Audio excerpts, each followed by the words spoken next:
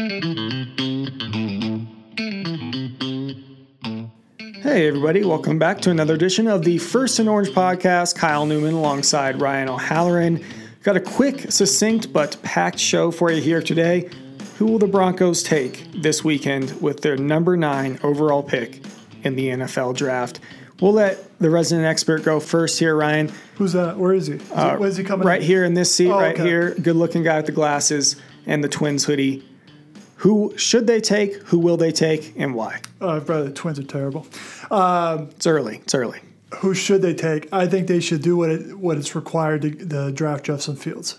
If that means giving up next year's first-round pick to move with the 4, do it. If that means giving up a second-round pick in Drew Lock to move up to 6 or 7, probably 7 with Detroit, do it. What will George Paton do? I just think as a first-time GM, not so much, I don't want to call it conservative, maybe just practical. I think if he stays put at 9, I think he's going to take Alabama cornerback Patrick Surtain if Carolina doesn't take him at 8. So you add another piece to your defense. The reasoning is he's the best corner on the board. And you have Bryce Callahan, trouble staying healthy last year of his contract. Kyle Fuller, last year of his only year of his contract, So, take Surtain and then try and figure it out from there. He'll play a role. We just don't know what. And I think you add a guy who can be a foundation player on defense, especially starting in 2022. As for why they should take Fields, you gotta stop the quarterback carousel at some point. You got to keep taking shots at that until it does stop. Kansas City, Patrick Mahomes, going to be there 15 years. Derek Carr, still a very effective player. Justin Herbert is awesome, I think. With the Chargers. Agreed. So to not only, forget about catching the Chiefs to win the division. You need some better quarterback play just to compete for a wild card. So wrap it up for me. Should be Fields, will be Surtain. What say you? I'm going to go the opposite. And I think, like you said, Patrick Surtain, top cornerback on the board, can make an impact in 2020, could be a guy in 2021 going forward, could be a foundational defensive player, a la Von Miller, Bradley Chubb. But I'm going to go opposite of you, and Paton he's going to roll the dice here. He's going to look at the Broncos, look at their trajectory over the last 5 years, not making the playoffs, what's gone on with this franchise since Peyton Manning retired, and he's going to say, you know what?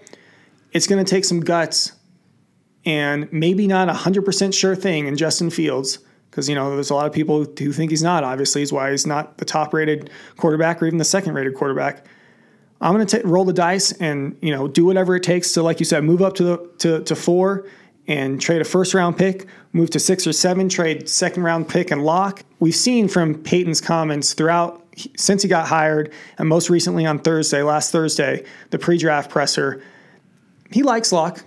But as our man Mark Kislow opined, he'd trade him in a second. Yeah, he doesn't love him. So I'm going to put my money down that George Paton is going to delight Broncos country, steal some headlines, do some great traffic for the Denver Post, and draft Justin Fields. Heck yeah. So we meet our 2 answers here. It's got to be Justin Fields. So they're on the clock Thursday night. If they draft a quarterback, it's going to be awesome. I say that selfishly because it just gets some new buzz around the team, which right now doesn't have any.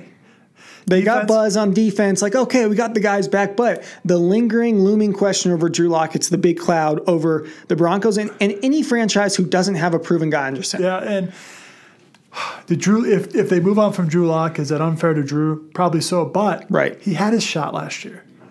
And he threw 15 interceptions. He made a lot of mistakes. As soon as John Elway says, I'm done being a GM, all bets are off. A new GM has his own view. Vic Fangio has got what he's wanted so far on defense. He's going to get more defense throughout the draft. But at the top, go quarterback. And if that's the only offensive player they draft that whole weekend, fine. First and Orange podcast, Kyle Newman alongside Ryan O'Halloran. That's who we think the Broncos should and will pick number 9 overall in the NFL draft. Subject to change in Thursday's paper.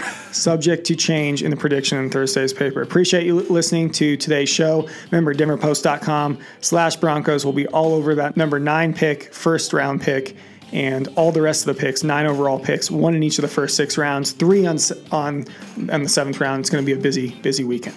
And it's to me, it's one of the best weekends of the year for covering this league because you get 10, 12, 9, 10 new players, find out who they fit, find out who on the depth chart is going to be on their way out. DenverPost.com/Broncos. That's Ryan O'Halloran. This is Kyle Newman. Till next time, folks, take it easy.